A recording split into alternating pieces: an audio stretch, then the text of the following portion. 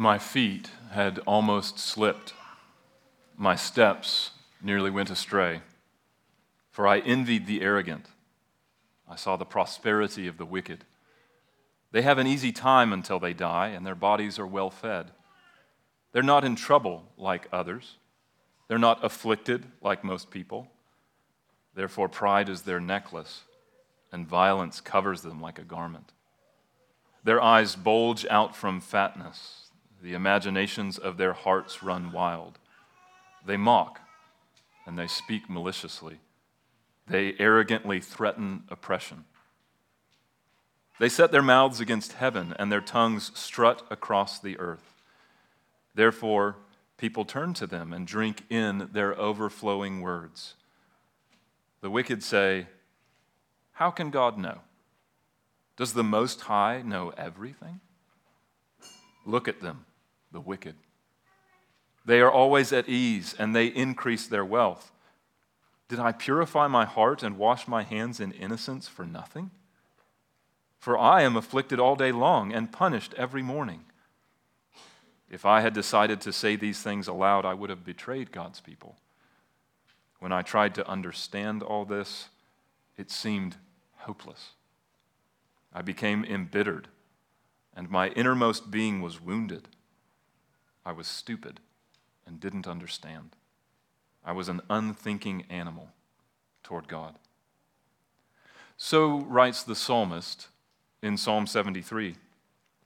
His observations of the wicked, what he saw with his own eyes, and the reflections and conclusions he drew from what he saw, had so cultivated a beastly bitterness that he was marked primarily by animal instinct, lashing out unthinkingly in spiraling despair, because what he could see seemed to constitute all that was, and what he observed was empty and senseless, unjust and unrighteous. If there was more to be understood, he could not comprehend it. If there was something to be done, he could not command it. And as the psalmist found himself backed into a corner, snarling and biting like a stray and panicked dog, so we too look upon the way the world seemingly works under the sun and react brutishly, rushing ultimately toward consuming despair as we fail to make sense of or effect change upon what we see. What can keep us from that final despair? From throwing our hands up in heart-hardened, functional godlessness? Well, Ecclesiastes 4:1 to 5:7, our passage this morning, conducts us through this dark valley of questioning emptiness under the sun. And finally, even as purposelessness clamors in our ears, lifts our eyes above the sun. Let's pray. Father, we thank you for your living and active word. We thank you this morning particularly for the book of Ecclesiastes. And we ask that you would give us a sensitivity from your Spirit, wisdom and understanding to discern our way in this world, to make sense of life under the sun, and to do so in light of your great glory and goodness, to fix our eyes on Christ and to follow after him. So would you guide us in this time and be honored in it? Amen. Well, as we come to our passage this morning, I'd like to pick up the image that Pastor Jared used last Sunday as he worked through Ecclesiastes 3.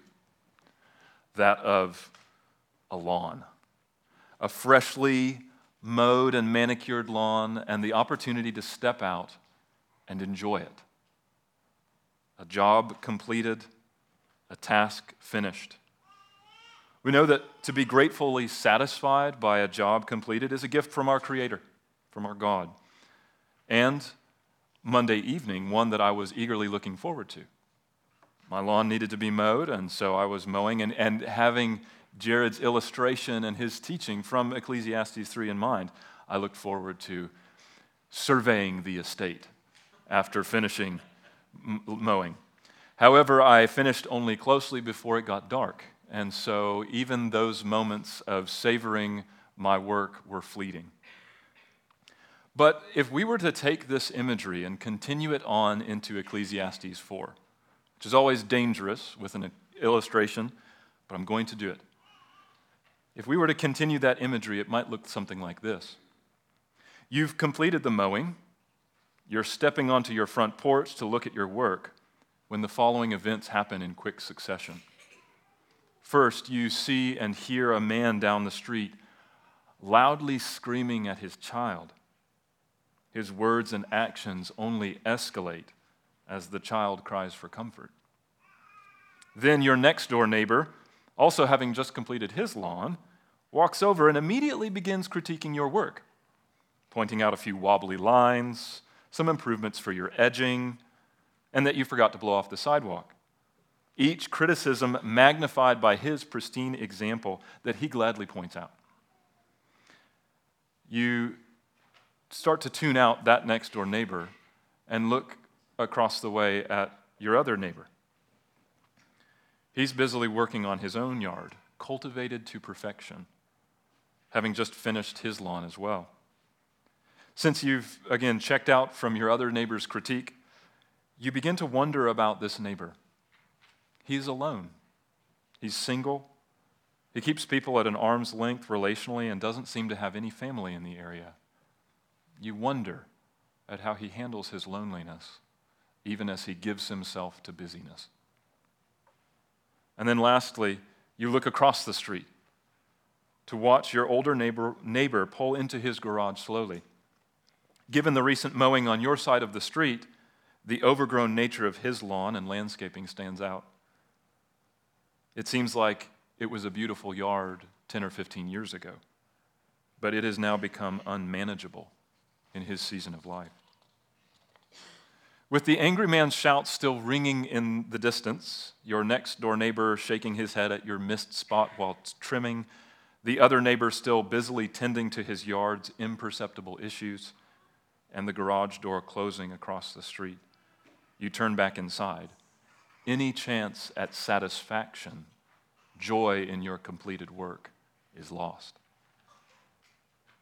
Perhaps counterintuitively, this morning's passage first teaches us, if we are to be kept from final despair, to gaze upon human groaning under the sun. To gaze upon human groaning under the sun. To gaze is to look steadily, intently at something, sometimes with surprise or astonishment, always with thoughtfulness.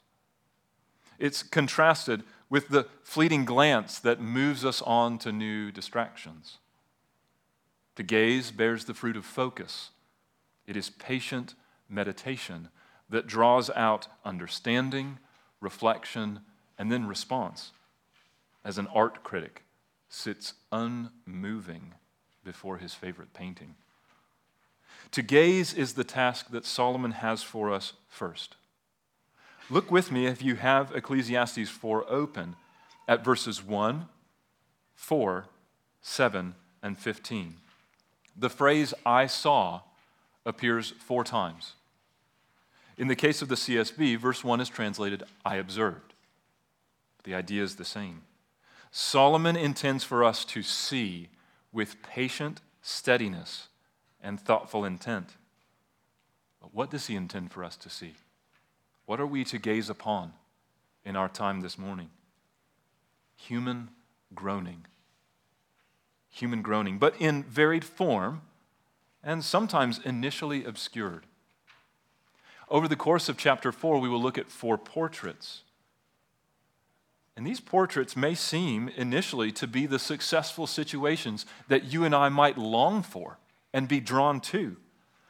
But a patient eye under Solomon's instruction will see through the fleeting glory to the firmer ground of human emptiness and groaning under the sun. We are meant to see in this passage the transience, the emptiness of human work. One commentator writes this: "This is the corrective which man needs to his perennial conviction that he can make unlimited progress. For until the end of the age and the break-in of God's full reign, Paul's words in Romans 8:20, that all of creation is subjected to futility, still apply to us. Why the emphasis under the sun? Again, if you have Ecclesiastes 4 open, look with me at verses 1, 3, 7, and 15. Each of these four portraits involves reflection, gazing under the sun. These portraits and the wise reflections that flow from our gaze are all bounded by a material perspective. What exists under the sun, that which we can see and hear and touch, is the limit of our investigation. And emptiness is the final conclusion to every meditation that is bounded by this material system. Here is one example. Often on Saturday mornings when our schedule allows it, we have pancakes or waffles. And along with pancakes or waffles, we read from Operation World, a book that looks at countries throughout the world and ways that we can be praying for them in the advance of the gospel into the nations. Well, one of the countries assigned to September 2nd was Monaco. Fun enough, it's also a great way to train your little children in geography as you look at things like where in the world is Monaco, right? But Monaco, it's in Europe. This is one of the prayer requests that captures this emptiness of which we will see in chapter 4 and this idea under the sun. It says this: Monaco is culturally Catholic, but the real culture is one of materialistic hedonism. It is very difficult to foster interest in spiritual things in such an environment. Pray that many would see the ultimate emptiness of such a lifestyle and seek the fullness of life Christ offers. The predominant view, the predominant practice of life in Monaco is that of a closed materialistic system. Only that which they see, hear, and touch has any sense of reality or value. And the prayer here is that God would break in and they might see the ultimate emptiness of that bounded system. Well, let's gaze together with Solomon on these four portraits in chapter 4 as we begin. The first portrait is in verses 1 through 3. Beginning in verse 1, again, I observed all the acts of oppression being done under the sun. Look at the tears of those who are oppressed. They have no one to comfort them. Power is with those who oppress them. They have no one to comfort them. So I commended the dead who have already died more than the living who are still alive. But better than either of them is the one who has not yet existed, who has not seen the evil activity that is done under the sun. What does Solomon want us to gaze upon, to stare at intently for a few moments? He sees oppression without comfort for the oppressed. No one is there to comfort. And so Solomon reflects and says, I congratulate the dead who no longer must endure this evil world. It's a shocking statement, essentially to say something like, well, I congratulate those who died before the 20th century and did not have to endure the century of death and war. What an odd thing to celebrate, to congratulate. Solomon is not intending to solve the issue of oppression in this passage, but he observes its futility and its heaviness for those who have no one to comfort them. But he continues and he reaches this conclusion: better is the one not yet in existence, who has not seen active evil under the sun. Even the dead have had to endure it, though they must no longer. This is the sorrow of lament, as Solomon gazes upon the broken world he sees. The present evil of observed oppression and the absence of comfort should cause us to despair in a closed materialist system. If all that exists is what we see, hear, and touch, in many ways we ought to be led to despair. If the idea of oppression and an absence of comfort feel abstract to you, hard to wrap your mind around, consider more personally your worst nightmare. Consider that worst nightmare under a prolonged night when the sun does not seem to ever rise, and with the knowledge that there is no one and will be no one to comfort you from that prolonged nightmare. This is the weight, the bitterness, and despair that results from a reflection on oppression under the sun. But Solomon, again, does not seek to solve the problem here, but moves us along to a second portrait, a portrait of competition driven by envy and jealousy. This is verses 4 through 6 in chapter 4. Look with me at those. I saw that all labor and all skillful work is due to one person's jealousy of another. This too is futile and the pursuit of the wind. The fool folds his arms and consumes his own flesh. Better one handful with rest than two handfuls with effort and the pursuit of the wind. Where does Solomon turn our gaze next? He wants us to see labor motivated by envy and jealousy. And he reflects in this way, that though this labor may produce great innovation, leads to wealth and comfort, it is empty and vain. Why? Leveraging our work for comparative satisfaction will never ultimately satisfy, because on the one hand, you'll find another who has done it better, or on the other, your work, your win, will ultimately fade and decay. You'll have to prove yourself over again. So Solomon reaches this conclusion. He frames it in a proverbial statement. He says, labor is a good necessity. The wrong conclusion is to throw up your hands in despair and not work. But on the other hand, labor for maximal comparative gain is empty. Better to work and find rest in the reward of your labor.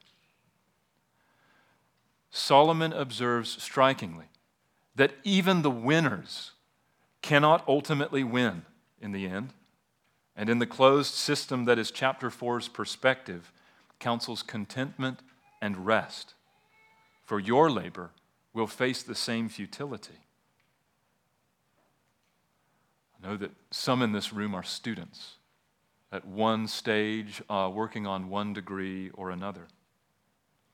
And you understand the meritocracy that can be present in your classroom, on your campus, among your degree, where everyone is comparing, everyone is competing, everyone is moved and motivated by envy and jealousy. If you were to zoom out and think more candidly, your interactions with other students may look more like a bunch of crawdads climbing on one another trying to get out of a bucket, right? But that type of envy and jealousy cultivates only emptiness and futility.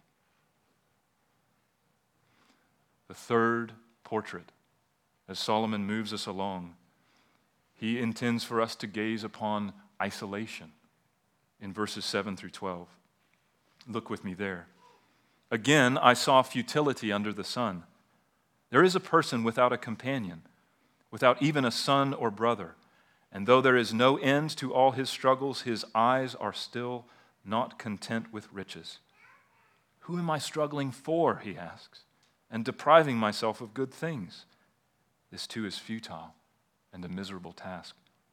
Two are better than one because they have a good reward for their efforts. For if either falls, his companion can lift him up. But pity the one who falls without another to lift him up. Also, if two lie down together, they can keep warm. But how can one person alone keep warm? And if someone overpowers one person, two can resist him. A cord of 3 strands is not easily broken. What does Solomon see here? Where are we to rest our gaze? On discontentment with riches gained due to loneliness and isolation. Solomon realizes that an absence of relationships empties endless labor of satisfaction. This man works and works and works, gaining all the time, yet he draws no satisfaction from the experiences of his accumulated wealth. Who will it go to? Now, one note in our text, verse 8 in the CSB says this: "Who am I struggling for?" this man asks, "depriving myself of good things."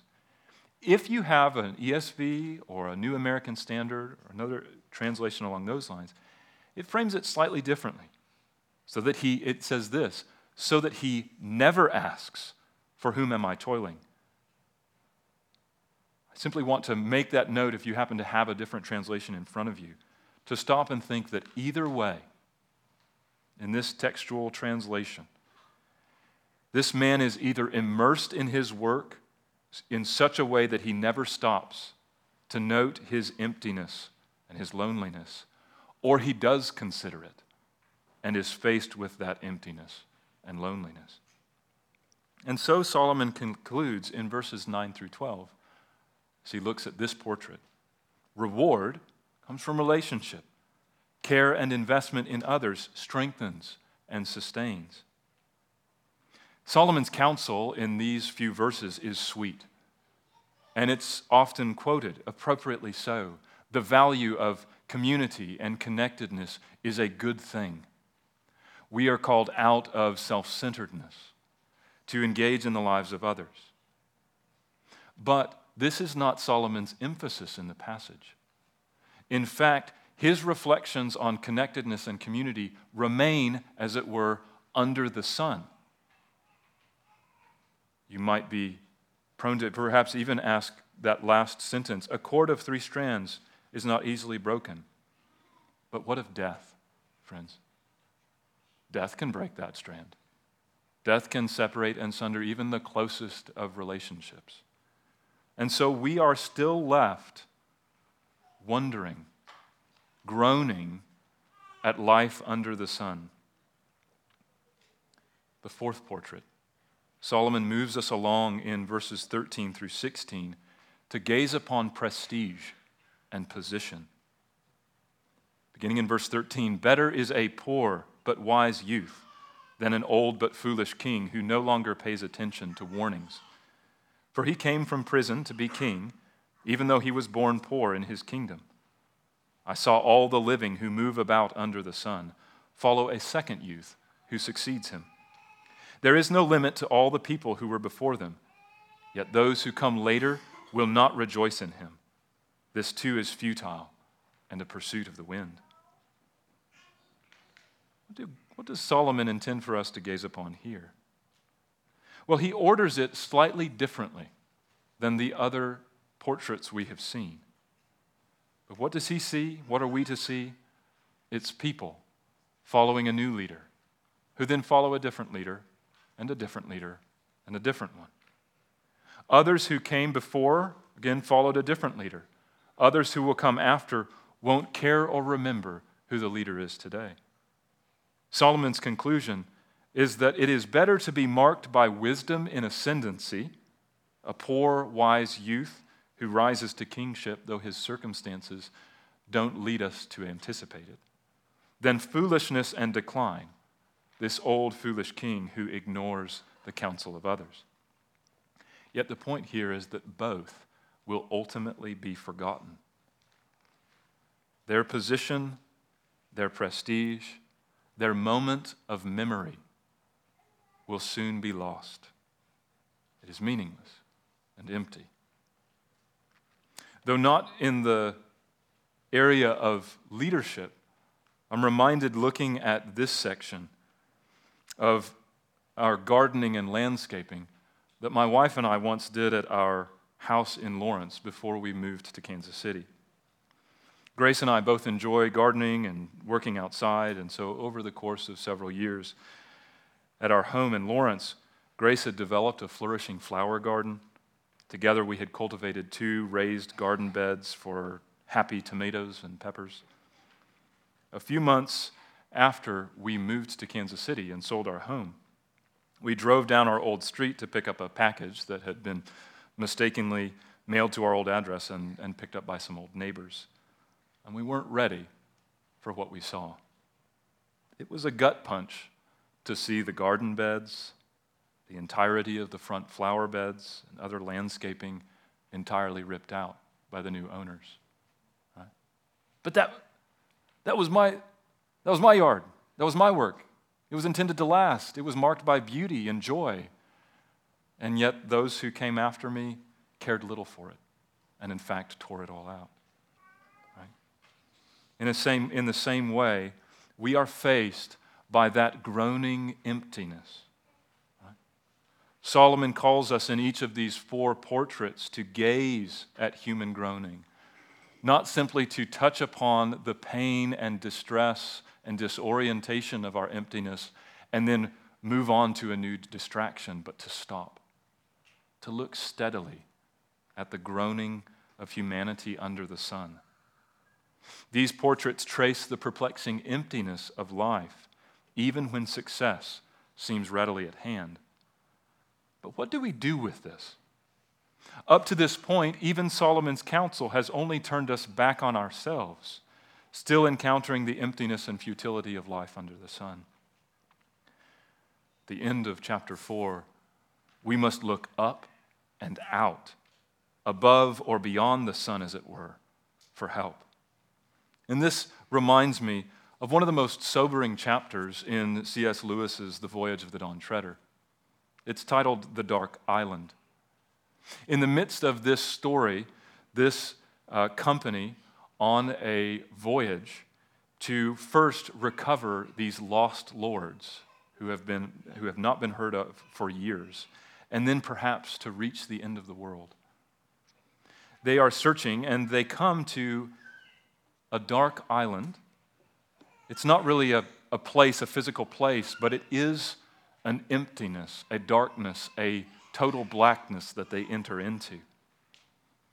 They end up rescuing one of the lords who has, or at least seems he is on the verge of losing his mind, having been stuck in blackness, darkness, emptiness for years.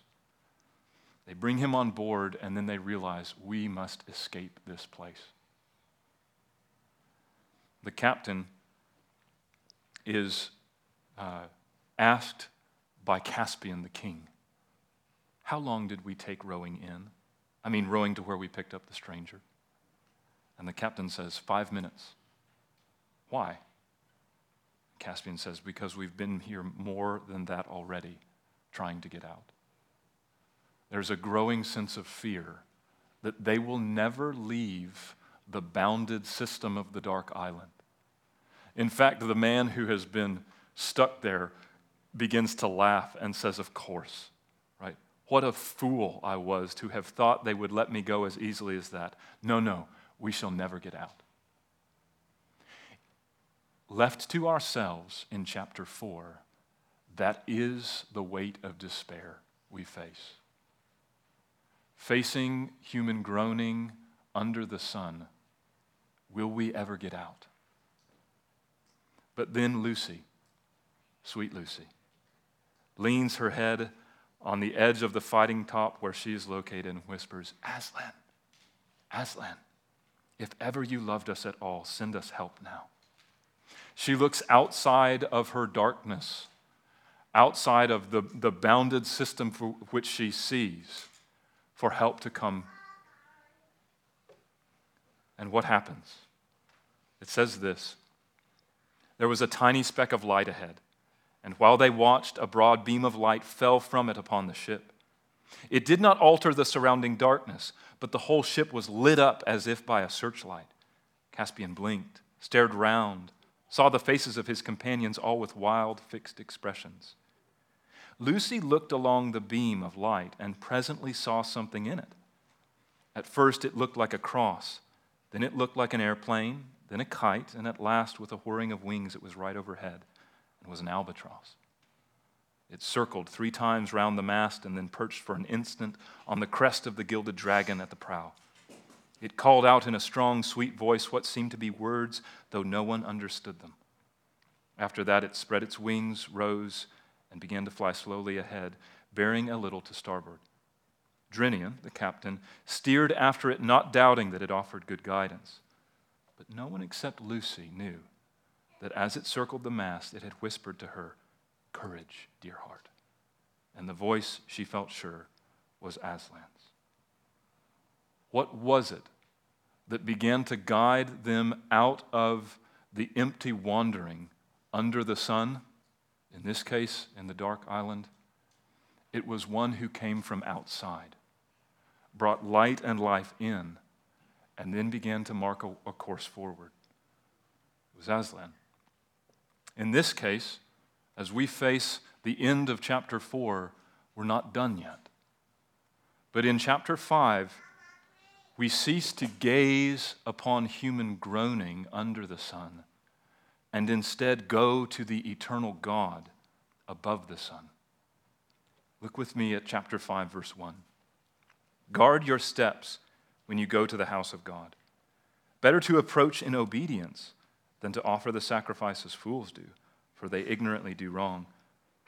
Do not be hasty to speak, and do not be impulsive to make a speech before God. God is in heaven, and you are on earth, so let your words be few. Just as dreams accompany much labor, so also a fool's voice comes with many words. When you make a vow to God, don't delay fulfilling it, because he does not delight in fools. Fulfill what you vow. Better that you do not vow than that you vow and not fulfill it. Do not let your mouth bring guilt on you, and do not say in the presence of the messenger that it was a mistake. Why should God be angry with your words and destroy the work of your hands? For many dreams bring futility, so do many words. Therefore, fear God. We must heed Solomon's warning, even as we feel the urgency of seeking answers to the perplexities of chapter 4. What is the warning? What is it that Solomon sees? He sees an emptiness of religious performance. In some ways, perhaps, even the training of heart and mind under the sun has spilled over even into the way that this fool seeks to relate with God. Solomon sees fools in rash ignorance speaking vows to God rather than closing their mouths to listen and obey. What should they do? Be quiet, listen, and obey. You may have noticed, we began even our time this morning in a moment of silence, to set aside distractions and all that we bring in, to be quiet. Not first to bring our words, but to listen.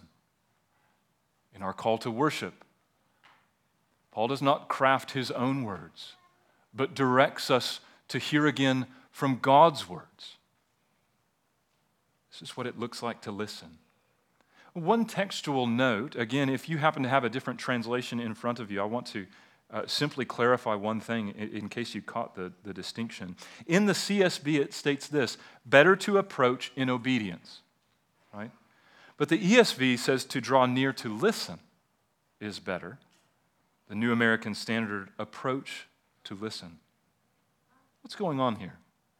Well, what the CSB translators have done is they've connected listening with the right following application of obedience. And they've simply made that connection for us in the translation. Friends, that's what listening results in. It's not simply a passive act, but it's something that takes in what God speaks and results in a reorientation, a transformation of life and practice. I wonder also, as we have been in chapter 4, gazing at life under the sun, let's stop for a moment and ask, who is this God that they are to listen to, that we are to listen to? In chapter 3 of Ecclesiastes, we have seen that he is the wise ruler and judge who orders, controls, and understands the times and seasons of our lives and judges both the righteous and the wicked. Yet in the midst of impatience or pressure, the fool turns away from this knowledge of God and makes vows to God concerning sacrifices or offerings. He's profuse in his words and his promises that make it seem as if God could be swayed or controlled by mere words. In his speech, the fool makes it clear that he does not know who God really is.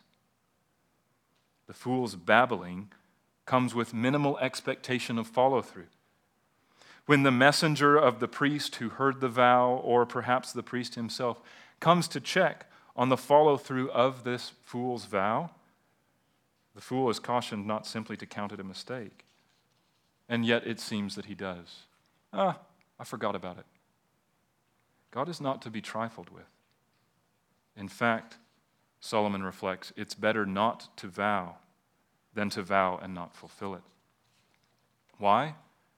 Because God exists, and he will bring you and I to judgment for every word we utter. This is the first appearance of judgment in this entire passage that we've been in this morning. Up until now, again, it has been a closed system. Better has been limited to the horizontal, the natural, the material. But now, eternity enters in. Instead of looking at life simply from the point of birth to death and the tyranny of time that rests upon us, the judge of all history, of all action, thought, and deed, enters.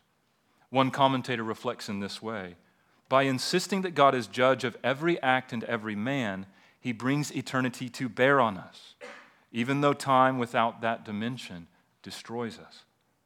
It follows that nothing is meaningless, for God assesses it, and no one is forgotten, however short may be the human memory. And so Solomon reflects, be careful in the house of God. He is in heaven, we are on earth. This is a sober thing. This is what it means to fear God, to be silent, to listen, to draw near. And friends, a right fear of God reflects and cultivates a right and growing knowledge of him.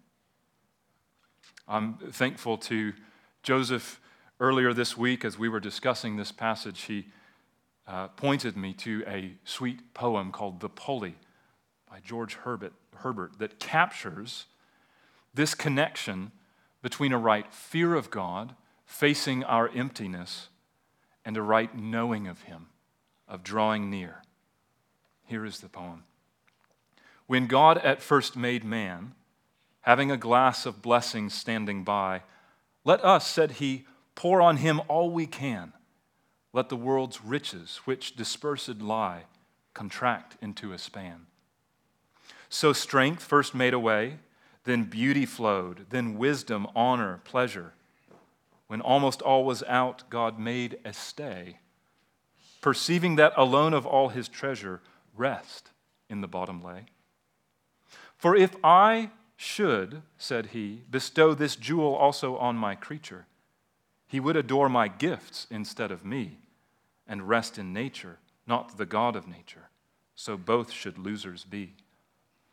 Yet let him keep the rest, but keep them with repining restlessness. Let him be rich and weary, that at least if goodness lead him not, yet weariness may toss him to my breast.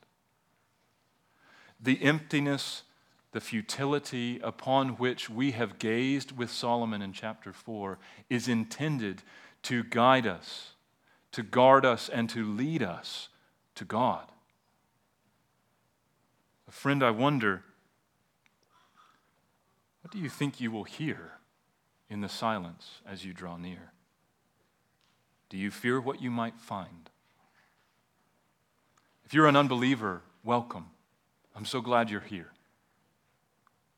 If you, or any of us, were to approach God, who is creator and judge, on the basis of your own merit and in the standing of your own name, you could only expect the just and eternal judgment of God against you.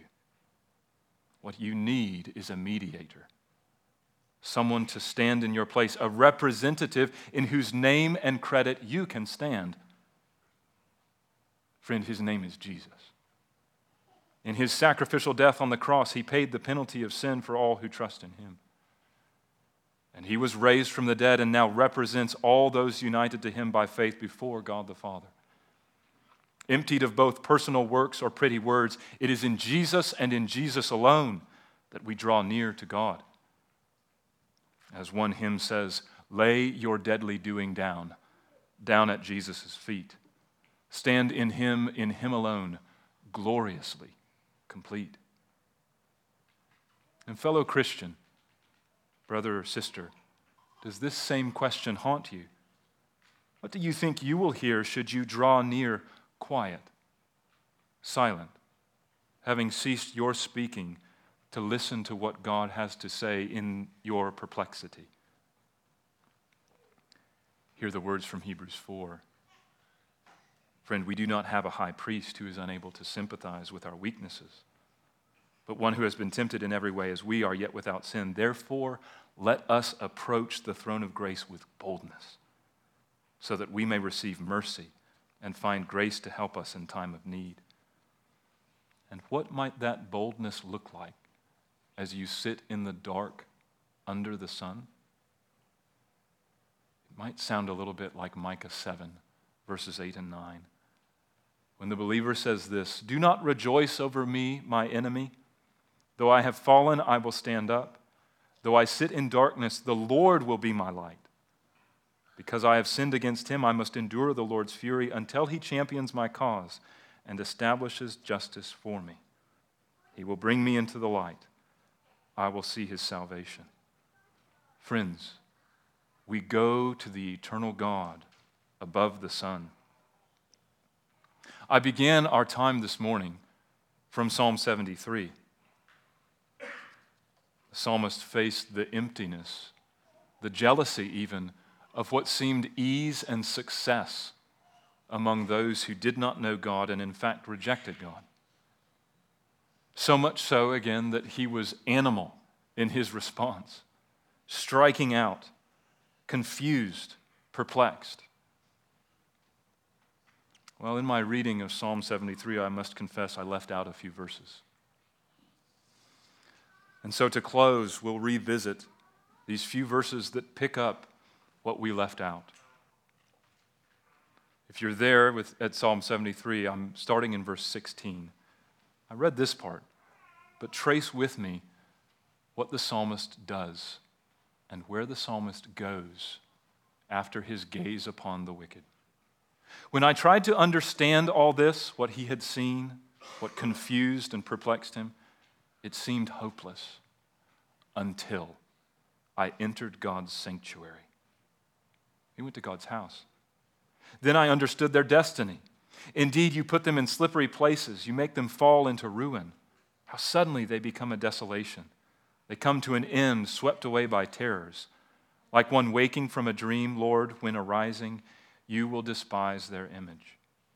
The psalmist enters the house of God, pursuing him, and it is there and only there that he perceives their end. Their success is transient, their flourishing soon to fade. And so the psalmist concludes not simply in understanding, but in Psalm 73, even in his beastly bitterness, drawing near to God. In verse 23, he realizes, yet I am always with you. You hold my right hand, you guide me with your counsel, and afterward you will take me up in glory. Who do I have in heaven but you? And I desire nothing on earth but you. My flesh and my heart may fail, but God is the strength of my heart, my portion forever. It is God and God alone who keeps you from final despair by training you first to gaze on human groaning under the sun, but then lifting your eyes and going to him, the eternal God, who is above the sun. Let's pray. Father, as we gather, as we hear, as we quiet ourselves to hear again from your word. Continue to speak. As we bring burdens and great perplexities that stare us in the face, perhaps even from just this morning or or the previous week, perhaps even it's farther off in the past, but we feel the weight of human futility under the sun. And so train our hearts to fear you, to know you, and to go to you. In the name of Jesus, amen.